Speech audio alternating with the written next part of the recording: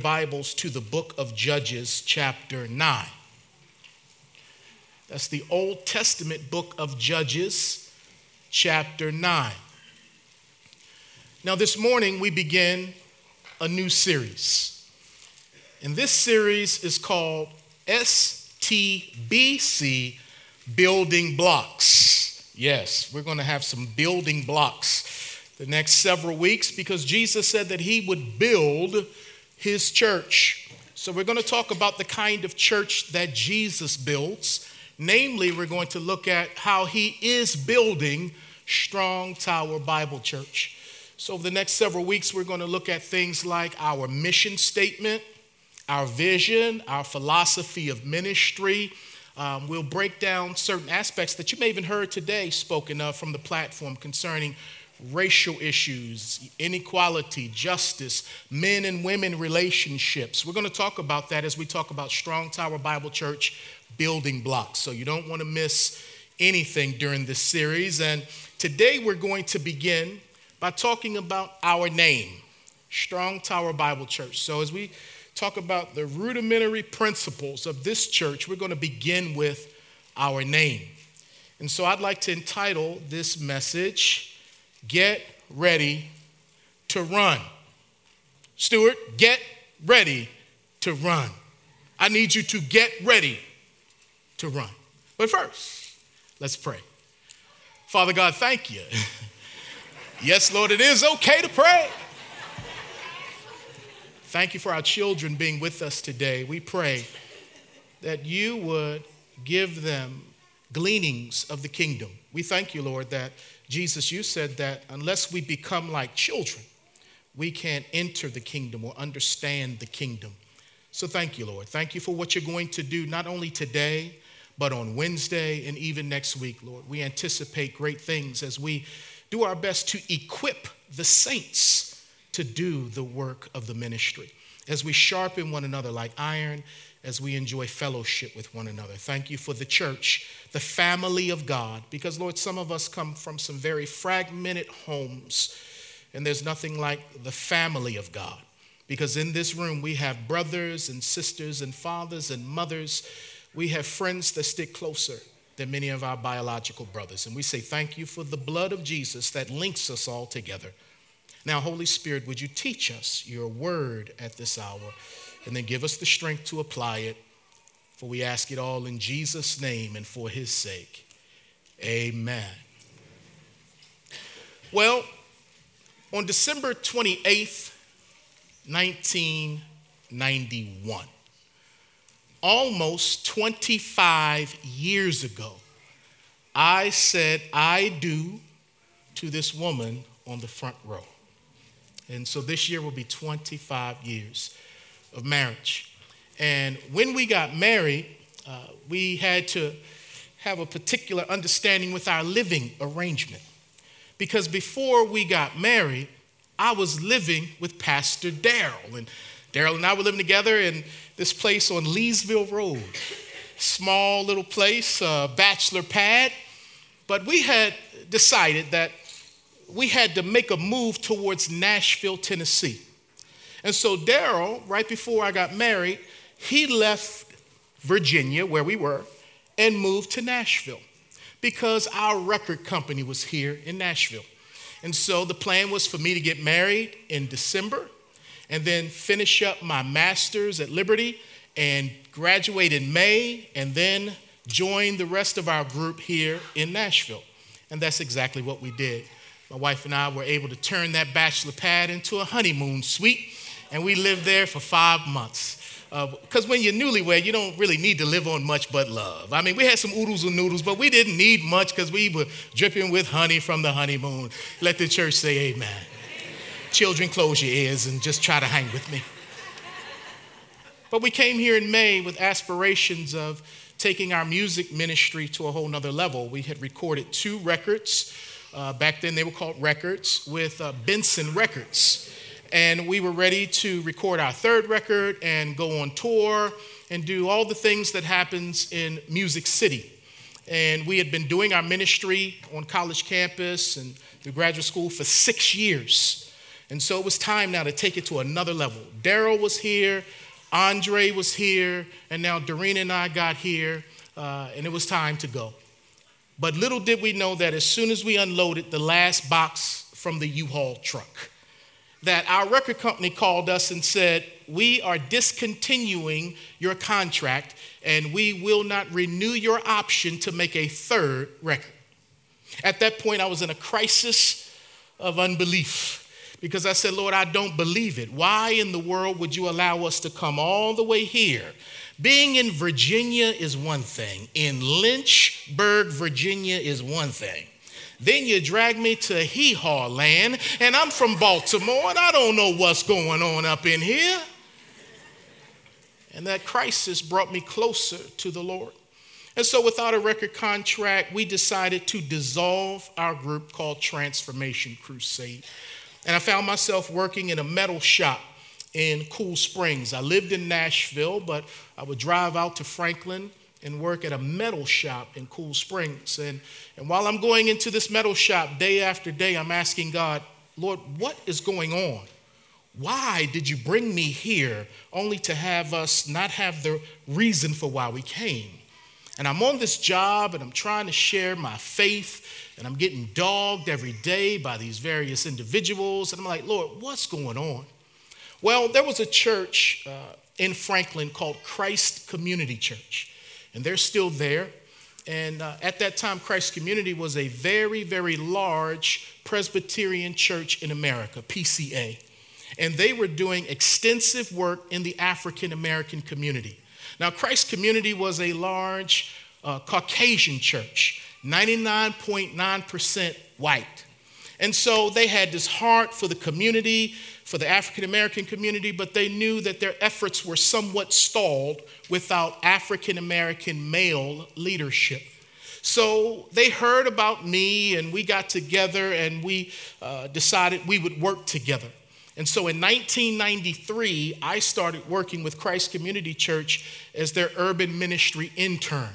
And so doing this, I would go out into the community and build relationships, starting first with the young people, with the students, with the teenagers. I would go up to the school, Freedom Middle, Franklin Intermediate at the time. I would go up to Franklin High School and just have lunch and just try to build relationships with the kids. And then I would invite them to Bible studies. I would invite them to camps. We would have outreach events called the Hoop Night Jam, where upwards of 500 people from around the community would come and we would play basketball and share the gospel of Jesus Christ. And so a great work was going on as I worked with Christ Community Church. But what Christ Community would also do back in that time was they would allow me to preach from time to time. And so when I would get up and preach in front of 3,000 white people, every now and then, some of them would come up to me and say, if you ever start a church, we would be interested. And I'm like, Lord, what is going on here? Now, while I'm in the neighborhoods and I'm working with the students, I then start working with their parents. And so I started doing Bible studies with the parents of the students that I was ministering to. And then many of them would say, if you ever start a church, we would be interested. And so I began to think about that Henry Blackaby statement that was very popular back in the day, and that was, find out where God is at work and then join him in the work. And so I saw what God was doing. He was bringing together two people groups in Franklin, a town that is historically divided through the Civil War and other acts of segregation, that God in 1993 and 94 and 95, he was raising up a people group that would come together across race and denomination and class. And I said, Lord, okay, I see what you're doing. And I began to read the book of Acts, and I saw how the first church was multi-dimensional. What I mean by that, it was multi-ethnic, multi-economic, multi-generational. It was multi-everything. And as I began to read the Bible, I said, Lord, we can do this again. I remember what John Perkins said. I spent some time with him. Doreen and I had lunch with him last week. And he said, when God wanted to change the world, he decided to plant a multicultural church. And so as I was looking at what the Lord was doing, I started going around to get a little bit of advice from various men in the community. I knocked on the door of some black pastors and I said, I believe God is putting it on my heart to start a multiracial church in Franklin. And I remember one of those ministers in particular saying to me, son, don't do that, because what you think you're doing for God may end up being building blocks for the devil. And so I said to myself when I left his office, I will never come back in here again to get wisdom from you, because I was reading something different from the Bible than what culture was saying. You see, I grew up in the black church. And if you go to the class with Alvin and with Jermaine, you'll learn some of the historical reasons why there is a black church and a white church. But I grew up in the black church. And so when I started accepting this call to say, okay, God, I will plant a church, I assumed that it was going to be a black church because that's what I grew up in. But the Lord said, no, Chris, I need you to plant my church. And my church is going to have all kinds of people in it. And so I said, yes, Lord. I accepted the call to plant the church. Didn't know what I was doing. Had always said I would not be a pastor. But I also said I would never be a preacher. And I also said, look, okay, Lord, if I be a pastor, I won't plant a church. So watch what God does. He calls me to preach. He calls me to be a pastor. And he calls me to plant a church. Watch out when you tell God what you won't do. He has a wonderful sense of humor. He has a way of working in you to will and to do of his good pleasure. And so we determined, okay, we're going to start this church. I'd married a woman who was a pastor's daughter, and so she had experience. She knew what time it was. I said, okay, God, I see you setting this thing up. Scott Rowley gave me great support from Christ Community. They said to me, which was unheard of in that time, when you start this church, it does not have to be under the umbrella of the Presbyterian Church in America. But no, it's a kingdom thing, and we're going to support you for the first 3 years. We will pay your salary in full the first year.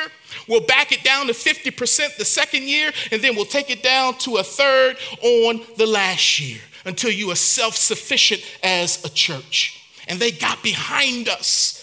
And many of their people left their church and came to Strong Tower. But I said, Lord, what are we going to name this thing? What are we going to call this church? Now, again, I come from the culture where we call churches the New Mount Carmel, Mount Nebo, Missionary, Pentecostals. I said, no, we can't call it one of those names. I lose my white people if we call it one of those names.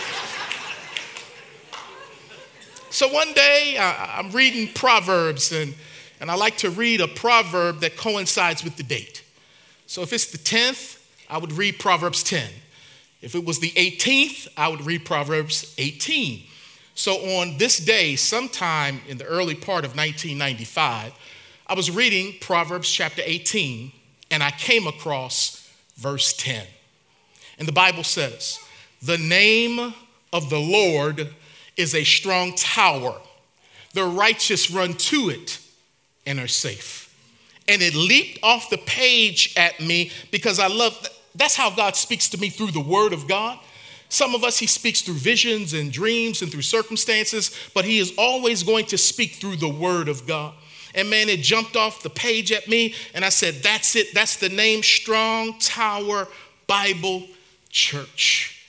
And so we got started, and as I began to look at that word Strong Tower, because it's likened to the name of the Lord, I had to begin to do a little bit of research to understand what a strong tower was.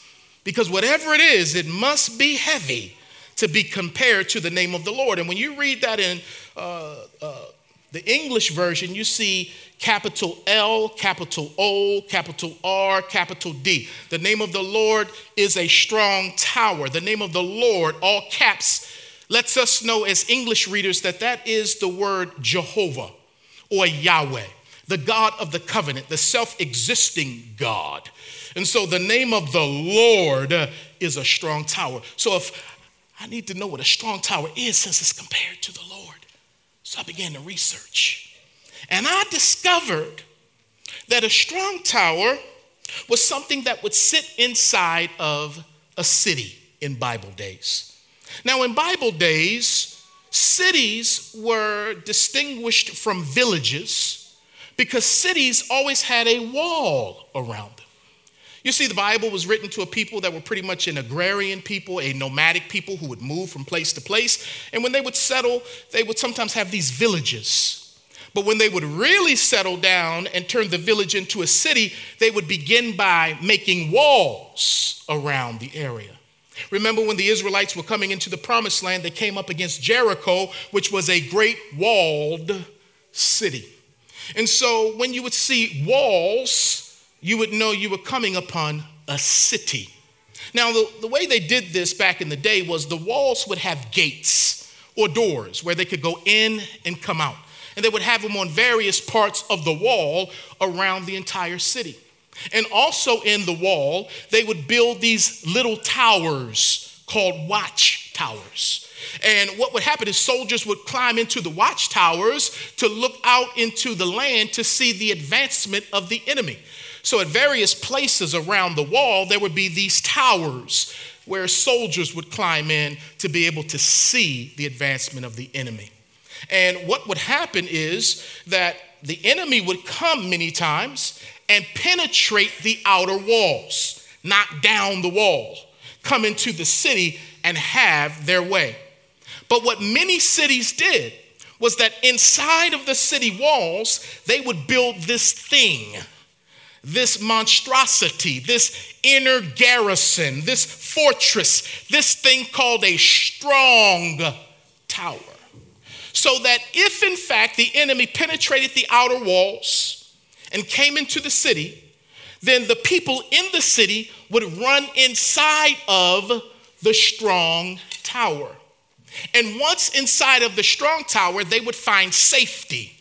Once inside of the strong tower, they would find refuge, they would find welfare, and then they would reorganize so that now they could engage in warfare. You see, the strong tower was in the city for the city. When the enemy penetrated the walls, they would run in and find safety, but also from that strong tower, they would wage war. And I said, yes, Lord, that's what we need in this area. We need a church for everybody and anybody, no matter what economic status, denominational background, race, gender, anything. Lord, let them come on into your house to find safety in your house, to find covering in your house, but also in this house. May they learn how to engage in warfare, like through these classes that we're giving all of us an opportunity to participate in so that we know how to grow up as believers and not just drink milk on Sunday to Sunday, but learn how to cut and chew the meat of the Word of God and put it into practice, whether we're men or women, students or children. So the strong tower, I said, that's it. But you got to look with me at this story in Judges chapter 9 to see this thing come to life. Let's start at verse 50. Judges chapter 9, verse 50. It says, then Abimelech went to Thebez. Let's stop for a minute. Abimelech is a son of Gideon. Gideon was one of the judges of Israel. Gideon had 70 children because he had a whole lot of wives. But he also had another child through a concubine, and that child's name was Abimelech. Now, Abimelech was a rotten individual. And the story is told in Judges chapter 9 that he ended up killing his 70 stepbrothers so that he could be king. He and the people of Shechem came together to annihilate his half-brothers. And so this man is a hardcore, evil individual. So he has just come from the place of Shechem, because Shechem, the Shechemites and Abimelech ended up having a fight together. Even though they had banded together to defeat Gideon's sons, 3 years later, they were at odds with one another and at war with one another. So he goes to the place of Shechem and he destroys that place. He destroys all the men, he burns the city, and he laces it with salt. Then he comes to Thebez, which is verse 50. And he encamped against Thebez, and he took it. But there was a strong tower in the city. Now let me pause for a minute. Back in Shechem, there was a tower, but it wasn't a strong tower. It was a tower that the people ran into when Abimelech came against them and broke down the outer walls. But what they did was, rather than staying in the tower, they left the tower and ran into an underground stronghold. And when they ran into this underground stronghold, Abimelech went and got tree boughs, placed it over top of the stronghold, and burned it, and burned the people alive as they were in the underground shelter. And so now he comes into Thebez, and he's thinking he's going to take this city. But there was a strong tower in the city, and all the men and women, all the people of the city fled there and shut themselves in. Then they went up to the top of the tower. So Abimelech came as far as the tower and fought against it, and he drew near the door of the tower to burn it with fire. So he's going to try to use the same technique he used in Shechem when they went into the underground stronghold. Now he's going to try to burn the door. Now the thing about the enemy, whether it's Abimelech or Satan, they only got a couple of moves that they use. And they use these moves because they know that they work. It kind of reminds me when I dance, I only have a couple of moves. Oh, we've got the Valentine's banquet coming up. And when that comes up, I'm going to be out on the floor doing my couple of moves. I can do this all night long. I can do that right there. I can sit in the pocket right there all night long. I got another move too where I, break down, go boom, boom, boom, boom, boom. I only got a couple of moves. But I was able to get that girl right there with them dance moves I got. And the devil only got a couple of moves. Let me hit him with fear. Let me hit him with pride. Let me hit him with lust. See, he's only got a couple of moves that he uses, but he keeps using them because they work. But on this day, that burn the door thing, it ain't gonna work, because look at verse 53 with me. But a certain woman dropped an upper millstone on Abimelech's head and crushed his skull. Then he called quickly to the young man, his armor bearer, and said to him, "Draw your sword and kill me, lest men say," look at that pride, "a woman killed him." Let's see, it's about 10,000 years later, and what are we saying today? A woman killed you, bruh. So his young man thrust him through and he died. And when the men of Israel saw that Abimelech was dead, they departed, every man to his place. All God needs is one person who's willing to stand up in the gap and be a difference maker, to start a revival, to start a movement amongst his people. All he needs is one person who makes themselves available. And in this passage, the Bible says it was a certain woman. Now, when the Bible says it's a certain woman and doesn't give her name, what this means is that she could be every woman.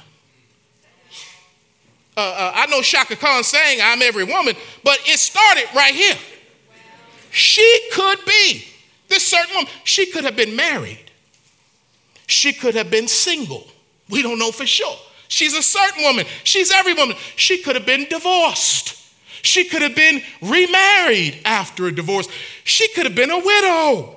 This woman could have been a grandmother. This woman could have been somebody's auntie. We don't know for sure. She could have been rich. She could have been poor. We don't know, but she was a certain woman. And this lets me know, man, that God will use us when we make ourselves available. Now, again, we gotta, I don't want to badmouth the brothers, but where were the brothers?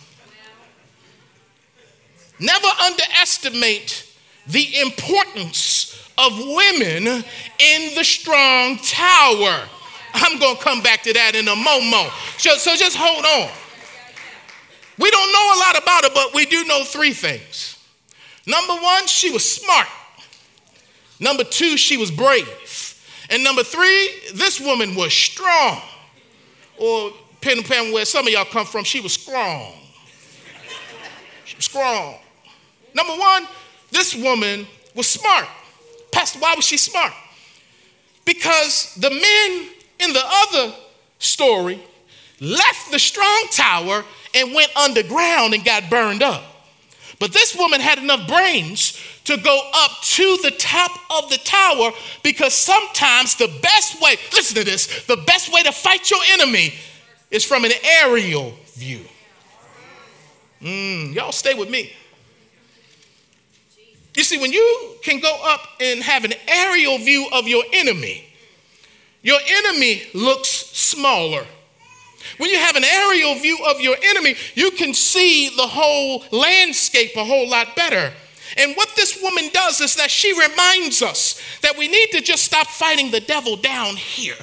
Just trying to engage in spiritual warfare down. Sometimes we got to learn how to go up to heavenly places. Come on, go with me, church. Sometimes we got to go up high, because I'm seated with Jesus in heavenly places. But if I stay down there and I just keep trying to fight the enemy and not realize the blessed position that I have in Christ, that when he raised me up with him and seated me in heavenly places, and I'm able to see the enemy down below, that he is defeated because I'm with Christ in heavenly places. This lady was smart. She understood what needed to happen, because when you get up high, you can do what Romans chapter 16 says, that the God of peace will soon crush the enemy underneath your feet. But if you always stay down low, it's going to be hard to get your foot up on top of the enemy. But you got to go up high at the top of the tower in heavenly places where you're blessed with every spiritual blessing, Ephesians 1:3, and put your foot down and defeat the one who's already been defeated by the blood of Jesus. I love how Romans says the God of peace will soon crush Satan. Satan's already been crushed. Going to come to that in a minute. But in my day-to-day living, God is going to hold the devil down and let me stomp him. That's gangster right there. That's just gangster right there. You know how when you got to fight back in the day, your older siblings will hold the person. Well, some of y'all didn't grow up the way I grew up. But anyway, now get your stomp in. And Jesus is going to hold the enemy. Said, Chris, go ahead and get your stomp in. I know he been messing with you. Go ahead and stomp him. And notice I'm stomping him with these shoes of peace. Ephesians 6 tells me in the warfare that when I get dressed and I put on the helmet of salvation and the breastplate of righteousness, the belt of truth, the shield of faith, that I also need to put on my gospel shoes of peace. Why do I need to put on the gospel shoes of peace? Because it's in the gospel that I have peace. The gospel is the good news that God so loved the world that he gave his only begotten son, that whosoever believes in him shall not perish but have everlasting life. The gospel is the thing that keeps me secure. The gospel is the thing that keeps me standing firm. Without the gospel, man, I'll go all over the place. And so I'm able to defeat the enemy through the gospel, these shoes of peace. Oh, I know I need to move on, but I got to give you an illustration. I grew up liking Michael Jackson. And when Michael would do his moves, and he had a whole bunch of moves, he invented this one move where he would lean. Now, I can't do it because he would lean. Y'all know what I'm talking about? Mike would lean like that. Then he tipped the hat and he'd be leaning. Then his mouth be open. Like, how Mike do that? Well, Mike had a device in his shoe that when they would be dancing and doing their stuff, and then their shoe, it had a device that he patented, and it would fit inside of a little screw that was on the stage, and it would go up in it, and it would secure him so that he could then do that lean and give that kind of perception that look at him leaning like that. No, he wasn't leaning like that. It was his shoe that was bolted to the floor, allowing him to lean. I'm here to let you know you're going to go through some stuff that's going to make you lean. But because of the gospel that has your feet planted to the ground by the work of Jesus Christ, you can lean and you can say, victory! I know I'm struggling a little bit, but victory! She went up top so she could step the devil. But not only was this woman smart, man, she was brave because she faced the enemy head on. She reminds me of the women who showed up at the tomb of Jesus when the men were in hiding. You know that Jesus appeared first to a woman, because the women had the courage to not only be at the cross when the disciples had fled, except for John. The women were at the cross and they showed up on Sunday morning to anoint his body. And Jesus blessed them by appearing to them because of their bravery. Man, I wish I had time to tell you how she reminds me of Harriet Tubman, who was a great freedom fighter who not only got free from slavery herself out of Maryland and went into Philadelphia and into Canada, but she had the bravery to go back into slavery on multiple trips to take slaves out of slavery and bring them into freedom. And then she joined the Union Army as a cook and a nurse, and she has the distinction of being the first woman to lead a battalion and to carry a rifle in the Civil War. Oh, she reminds me of that brave woman. But not only that, this woman was strong. Not only was she smart, not only was she brave, but she was strong. Because an upper millstone was used to grind the meal, to be able to grind, and it weighed at least 100 pounds. So this sister had been getting her squats on. She had been getting the keg bell. She'd been getting her squats on. She could pick that thing up and put it up over the side and then drop it down. She was strong enough. And then here's the thing. When that thing came down, hit Abimelech upside the head. Now, you see right here, she dropped the bomb on him. This is where the Gap Band was inspired. You dropped the bomb on me, lady. She took him out. But not only was she smart, brave, and strong top, I got to let you know, this woman was a type of Jesus Christ. Let that just go in your traditional left ear and out the traditional right ear for a moment.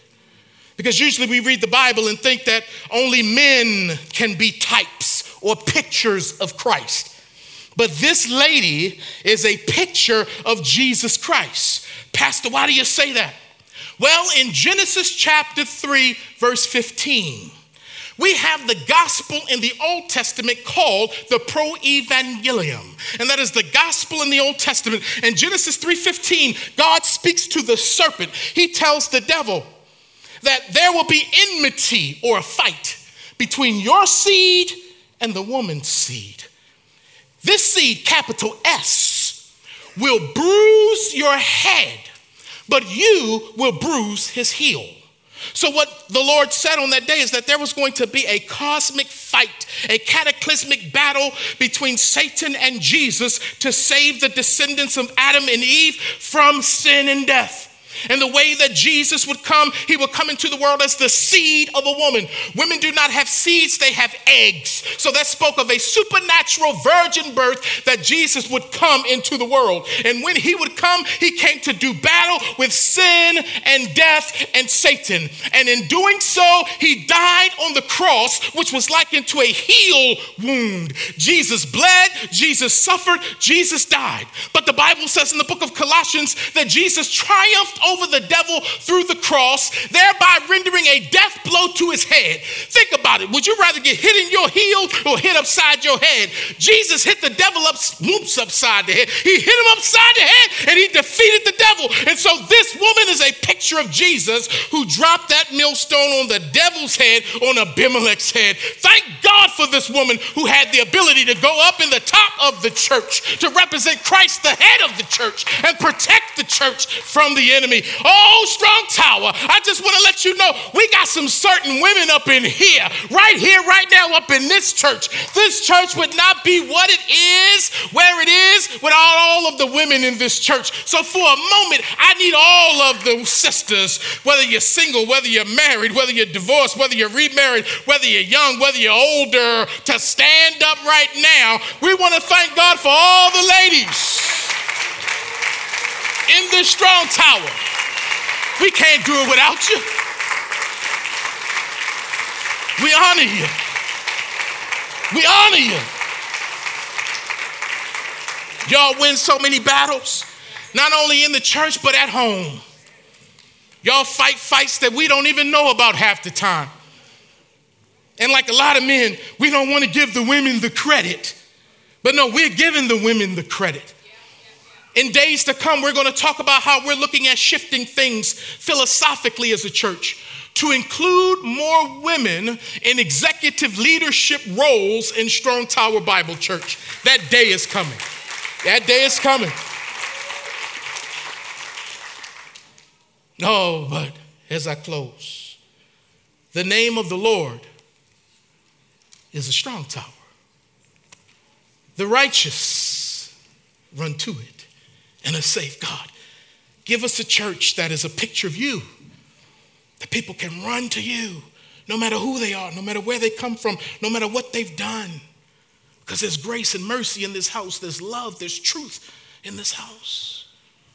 And may they be built up to go back out into the world and make a difference, defeating the one who's already defeated. God, do it in the strong tower. The righteous run in. But as I looked at this passage this week, I said, man, there's a problem here. The righteous run in, but that's the problem. Because Romans chapter 3, verse 10 says, there is none righteous, no, not one. So if we're not righteous, no one is righteous, how can we run into God to find safety and protection? Well, the only way that unrighteous people can be made righteous is if someone who's righteous gives unrighteous people some righteousness. And that's what Jesus did. He knew that there's no one who understands and there's no one who seeks after God, nobody who runs after God. So Jesus said, I'm going to run after you. I'm going to run after you. And Jesus suited up into the game and became a man. And he came with the purpose of saving us from our sin and our unrighteousness so that he could give us, in exchange for us giving him our sin and degradation, he gave us his righteousness.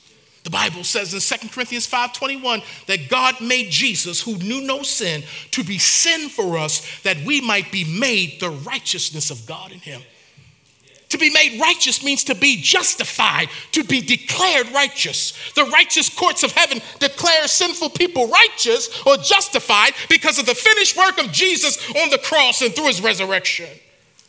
And the Bible says in Romans 5:1, therefore being justified or made righteous by faith, we got peace again with God through Jesus Christ our Lord. So as you stand to your feet with me right now.